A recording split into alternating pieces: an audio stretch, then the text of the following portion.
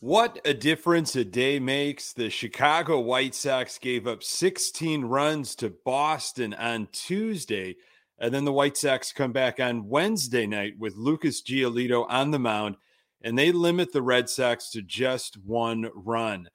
Good pitching will always beat good hitting, and Wednesday was a perfect example of that. The White Sox sent Dallas Keuchel to the hill on Thursday to get the series win. You are Locked On White Sox, your daily Chicago White Sox podcast. Part of the Locked On Podcast Network, your team every day.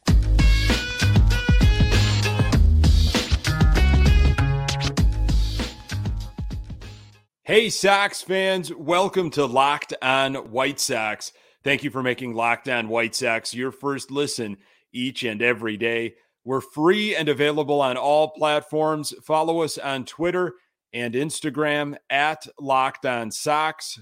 Also, subscribe to our YouTube channel. Just search Locked On White Sox. Today's episode is brought to you by Rock Auto. Amazing selection, reliably low prices, all the parts your car will ever need. Visit rockauto.com and tell them Locked On sent you. Hey, I'm your host, Nick Morawski, a lifelong, diehard Chicago White Sox fan, recording this podcast just blocks from the ballpark in beautiful Bridgeport. You can find me on Twitter at Nick_GGTB. I really appreciate you letting me steal some of your time to talk White Sox. Locked On White Sox is part of the Locked On Podcast Network, your team every day. Our version of a soft-tossing lefty, Dallas Keuchel, takes the mound for the Sox tonight. Rich Hill for the Red Sox mystified the White Sox until Berger finally got to him. But first, after giving up 16 runs on Tuesday night, White Sox pitching held Boston to just one run. A state of the White Sox, they are 22-21. Chasing the Twins in the AL Central by 4.5 games. White Sox beat Boston 3-1 Wednesday night. How about that? Really interesting to see the Boston Red Sox, after scoring 16 runs, put out the exact same lineup on Thursday, while the Chicago White Sox put out their 43rd different lineup. It didn't work out for the Red Sox. I do believe good pitching will always beat good hitting. However, it is nice to see that a team that had some success tries to recreate some consistency and put out the same lineup. Wondering if our White Sox might do the same thing tomorrow after getting this big 3-1 win. We'll see. So what did Lucas Giolito learn from Tuesday night? He was in the dugout watching what happened to Dylan Cease. And you got to think that he has a great relationship with Ethan Katz. And when a pitcher is, on deck, so to speak, and they get the second crack at a team, and you're sitting there watching this team just completely manhandle your pitching, I would assume you got to go to the video. You got to see what these guys were attacking, what pitches they were jumping on, and what from your arsenal might you want maybe try to limit from what Boston did against Cease and our bullpen. It sure seemed like Giolito had a pretty good plan. In the first, his changeup was working early. He got 2 outs pretty quickly, and then J.D. Martinez, who's been on fire, gets a base hit, a walk to Bogaerts, and then a little flare in short left field by Verdugo, and not just like that, Boston's up 1-0. So you're probably saying to yourself, here we go again, this Boston team, we can't get rid of them. Trevor Story is up to bat. He has been hot, works the count to full. Gio's at 26 pitches at this point, and then gets him to ground out to Tim Anderson, ends the threat. So 27 pitches for Giolito in the first. In the second, Gio gets the first out, then a walk and another flare, 2 on with nobody out. Ethan Katz comes and makes a visit. I don't know if you've noticed this, but I feel like Ethan Katz has been making visits kind of early, a little bit earlier than maybe we've seen last year. As soon as there's any trouble with some of our starting pitchers, He's coming out there. So he comes out in the second, talks to Giolito, and he gets out of that inning without any harm. It was a good visit. Third inning, first two guys on, a walk and a duck snort. Giolito's at 53 pitches at this point with one out in the third. Pretty great double play. Trevor Story pulled one to right to Moncada, who stepped on the bag and then threw across the diamond to Abreu, so no harm done. Again, Moncada threw some leather in Wednesday's ninth game.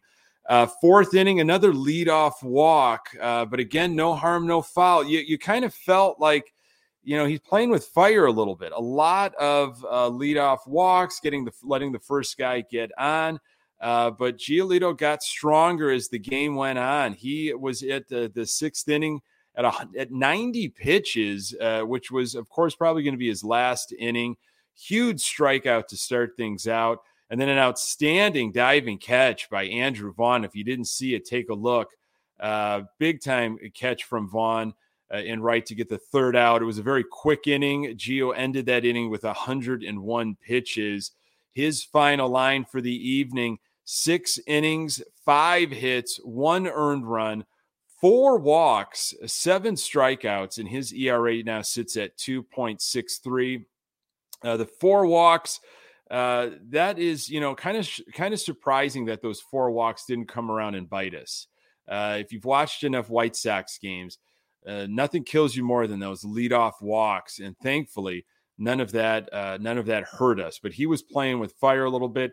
But as I mentioned, and Stone talked about it too on the telecast, Giolito's starting to get much stronger now. After having that injury at the beginning of the season, and it's a good sign. He gave up that quick run, settled down, and gave you 6 innings strong. The bullpen took over with Bummer. He only threw maybe 8 pitches, faced a couple guys, and then Graveman came in to face JD Martinez, and Martinez continues to hit. He had a base hit, so 2 on, 2 out, walked Bogaerts to load the bases, and then Verdugo got a ground out.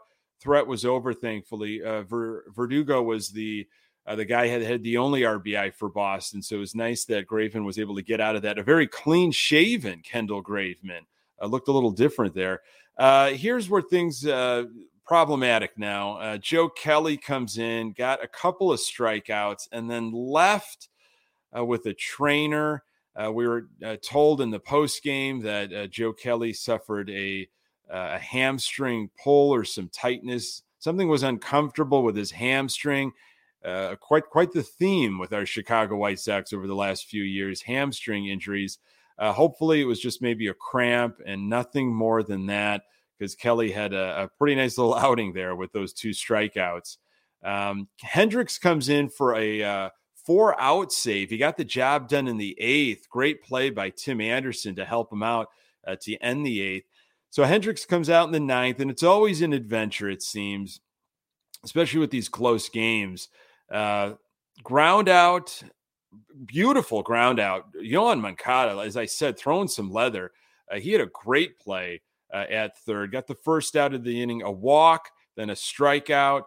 And then Hendricks kind of, takes a moment and ties his shoe. And I was a pitcher all throughout middle school, high school, pitched 1 year in college. And that was always something that my pitching coach would say, if you need a moment, if you just need to calm things down, you might not need to tie a shoe, but just step off and, you can untie the shoe and then retie it just to focus. And it kind of seemed like Liam Hendricks needed to do that. Just take a moment. Unfortunately, another walk, things got a little tense. He was at 27 pitches, but then got the job done by a pop out to short right field that Andrew Vaughn caught, almost collided with Josh Harrison. Steve Stone with an outstanding call on that play, basically saying, Josh Harrison, what in the world are you doing over there? That was not Harrison's ball, as Vaughn was the man running in. He had the call, made the catch. Thankfully, a White Sox winner, thanks to our pitching. And a little bit of offense. Not many hits, but a big hit from Jake Burger. last night. And I'm going to tell you why it might be time to see more Jake Burger. More on that in a moment. This episode is brought to you by Rock Auto. With the ever-increasing numbers of makes and models, it's now impossible for your local chain auto parts store to stock all the parts you need. Why endure often pointless or seemingly intimidating questioning and wait while the person behind the counter orders the parts on their computer, choosing the only brand their warehouse happens to carry? You have computers with access to rockauto.com at home and in your pocket. Save time and money when using Rock Auto. Rock Auto is a family business serving do-it-yourselfers for over 20 years. Go explore their easy-to-use website today to find the solution to your auto parts needs. Go to rockauto.com right now and see all the parts available for your car or truck. Write Locked On in their How Did You Hear About Us box so they know we sent you. Amazing selection, reliably low prices, all the parts your car will ever need. rockauto.com. Thank you for making Locked On White Sox your first listen. For your next listen, check out the Locked On Now podcast. Recaps of MLB games with analysis from our local experts, taking fans through the season like no other network. Free and available wherever you get your podcasts. So we mentioned a little bit about the offense on Wednesday night, and there wasn't much going on. Boston threw a soft-tossing lefty, Rich Hill, 42-year-old Rich Hill. He made his debut in 2005. He's bounced around to many of team. Lots of breaking balls, 88, 89 miles per hour on that fastball. He was keeping our hitters off balance all night long. Coming into the game, Jose Abreu, pretty hot his last 8 games, 10 for 29 with a 345 average, 2 home runs, 7 RBIs, and 5 walks. Abreu on Wednesday night was 1 for 2, 2 walks and a run scored. Moncada, the opposite of that. He has been ice cold. Last 8 games coming into Wednesday, 3 for 34, 0 home runs, 0 walks, slash line 0.088, 0.088, 0.118. If you're wondering, those numbers are indeed bad. On Wednesday night, he was 0 for 4 with 2 strikeouts. He did have a couple fabulous plays at third, but he needs to get right. Guys like Yasmani and Moncada, they need to get going. It looked like Moncada was trying to, swing out of his shoes on some of these slow pitches from Rich Hill. Just the approach was off, but that's how it's been for Moncada. He's something's going on with him. Tim Anderson has been very hot, however, not so much on Wednesday night. He was 0 for 4. Some new ad campaigns featuring Tim Anderson are going to be at some L stations throughout Chicago. That's great to see. Love the campaign. It's so interesting to me how quickly the promotions department can capitalize on an opportunity. We've seen this in years past with our White Sox. When something happens, they are really quick to just blow that up and get it everywhere. I really wish the front office acted with that urgency, especially in the off season. Sox to start the evening were 7 up, 7 down. Rich Hill was completely mystifying our White Sox hitters. McGuire drew a walk to break up the perfect game. Again, Rich Hill, a 42-year-old Rich Hill, he had a no-hitter after 4. It really seemed like the White Sox were just completely confused by what they were seeing. Like nobody can throw this slow in the MLB. This is not possible. It was only, if you ever watched those, just, a celebrity softball game during the All-Star weekend, some of these folks that haven't swung a bat in 10 years, want to support their city. They put a jersey on and they just, they look like fools. Our White Sox, our players, our Major League Baseball players looked completely confused and foolish by what Rich Hill was doing. he only had one strikeout through 4 innings. He was inducing a lot of ground balls. I think guys were just trying to do way too much, take the ball over, over the fence in the gap, and tough to generate that much power when not a lot is coming in at you. Our hitters not taking pitches, allowing a 42-year-old Rich Hill to be in cruise control. Up until the 5th inning, it was problematic. That's when things changed. Abreu led off with a double.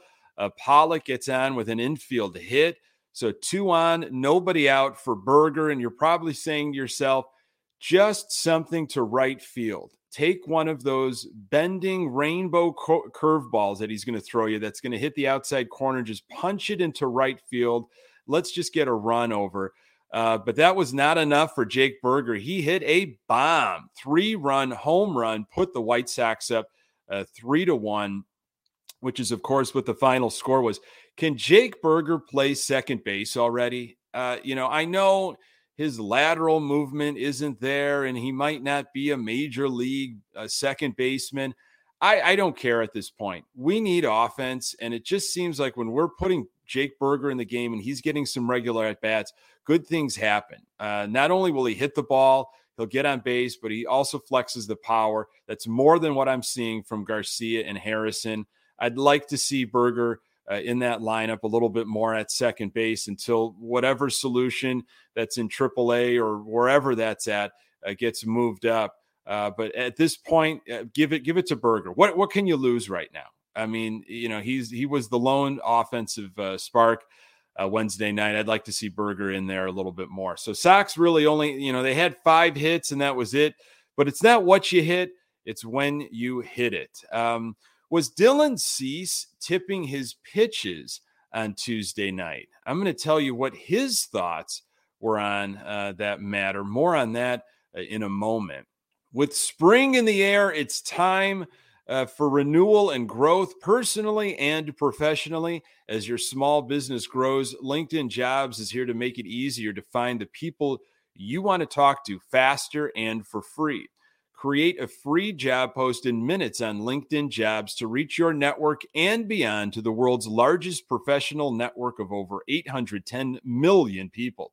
Then add your job and the purple hashtag hiring frame to your LinkedIn profile to spread the word that you're hiring so your network can help you find the right people to hire. Simple tools like screening questions make it easy to focus on candidates with just the right skills and experience so you can quickly prioritize who you'd like to hire and interview. It's why small businesses rate LinkedIn Jobs #1 in delivering quality hires versus leading competitors. LinkedIn Jobs helps you find the candidates you want to faster. Did you know every week nearly 40 million job seekers visit LinkedIn? Post your job for free at linkedin.com/LockedOnMLB. That's linkedin.com/LockedOnMLB to post your job for free. Terms and conditions apply. So there was some talk after Wednesday's game about Dylan Cease possibly tipping his pitches. And it did seem like Boston knew what was coming, but I felt like they handled our relief pitchers just as well. Aside from Velasquez, Boston was hitting everybody. But Dylan Cease tends to be pretty sharp, especially with his breaking ball. Now, his breaking pitch, 12-6 curveball, was not what it usually is. But Boston did seem to jump on him early. It's almost like they had a game plan. So I don't know if it was Dylan Cease necessarily tipping or just Boston really reviewing that video from May 7th, the last time Dylan Cease pitched against the Red Sox this year. And they went to work on that, maybe even studied some of Dylan Cease's previous outings, especially the New York outing, and just had a game plan. This is what Dylan Cease had to say about the matter. I think we're going to have to take some time and look into it. They put some good swings on it. Cease said, maybe leaving my curveball up a little bit. But like I said, we're going to have to take a deeper dive. We'll cover everything. They definitely had some comfortable swings in there. We'll have to see. I don't really want to say it's one way or the other without knowing for sure, but it's possible. This was Tony La Russa talking about Dylan Cease's outing. You make 30-some starts, and you are going to have some where your location is not good. and he just wasn't sharp, and they were ready to hit and made him pay. The pitches that they put in play they had a lot in the strike zone. So he just wasn't as sharp. And when we got him out before he threw too many pitches. So, not a ton there, but it seems like it's on Dylan Cease's mind. And he's cognizant of the fact that could be an issue. With technology and everything that we have, I'm sure he's going to be able to review just about every windup, every at-bat, every motion of where maybe something differed if Boston was able to pick something up. So Thursday, the White Sox go for the series win, sending Dallas Keuchel to the hill against Michael Wacha, is pitching for Boston. Wacha in 2022, 6 games. He's 3-0 with a 1.76 ERA, 22 strikeouts in 30 innings. Wacha pitched against the White Sox last year when he was with the Rays. He went 5 innings, gave up 3 earned runs, and had 9 strikeouts and 0 walks. Keuchel has been pretty up and down this year. He did face Boston on May 8th, and he pitched pretty well. The White Sox won that game, of course. Keuchel's line in that game was 6 innings, 8 hits, 2 earned runs, 5 strikeouts, and only 1 walk. That's the key for Keuchel, limiting those walks, limiting guys on base, pitching to contact, and not getting deep into the count. Can Keuchel's soft tossing stuff play like Rich Hills did for a while? We should see. Thank you so much, folks, for making this podcast part of your daily routine. You can find the Locked On White Sox podcast absolutely everywhere you find podcasts. We are on Twitter and Instagram at Locked On Sox. You can find me on Twitter at Nick_GGTB. Thanks for making Locked On White Sox your first listen. Now make your second listen Locked On MLB. Paul Francis Sullivan, just call him Sully, brings you his unique perspective on the major leagues past and present. It's free and available wherever you get your podcasts. Coming up on the next episode, I'll recap Keuchel's outing and hopefully be talking about a big series win for our Chicago White Sox. I really appreciate you making time for the Locked On White Sox podcast. I'm Nick Borowski. Until next time, go Sox.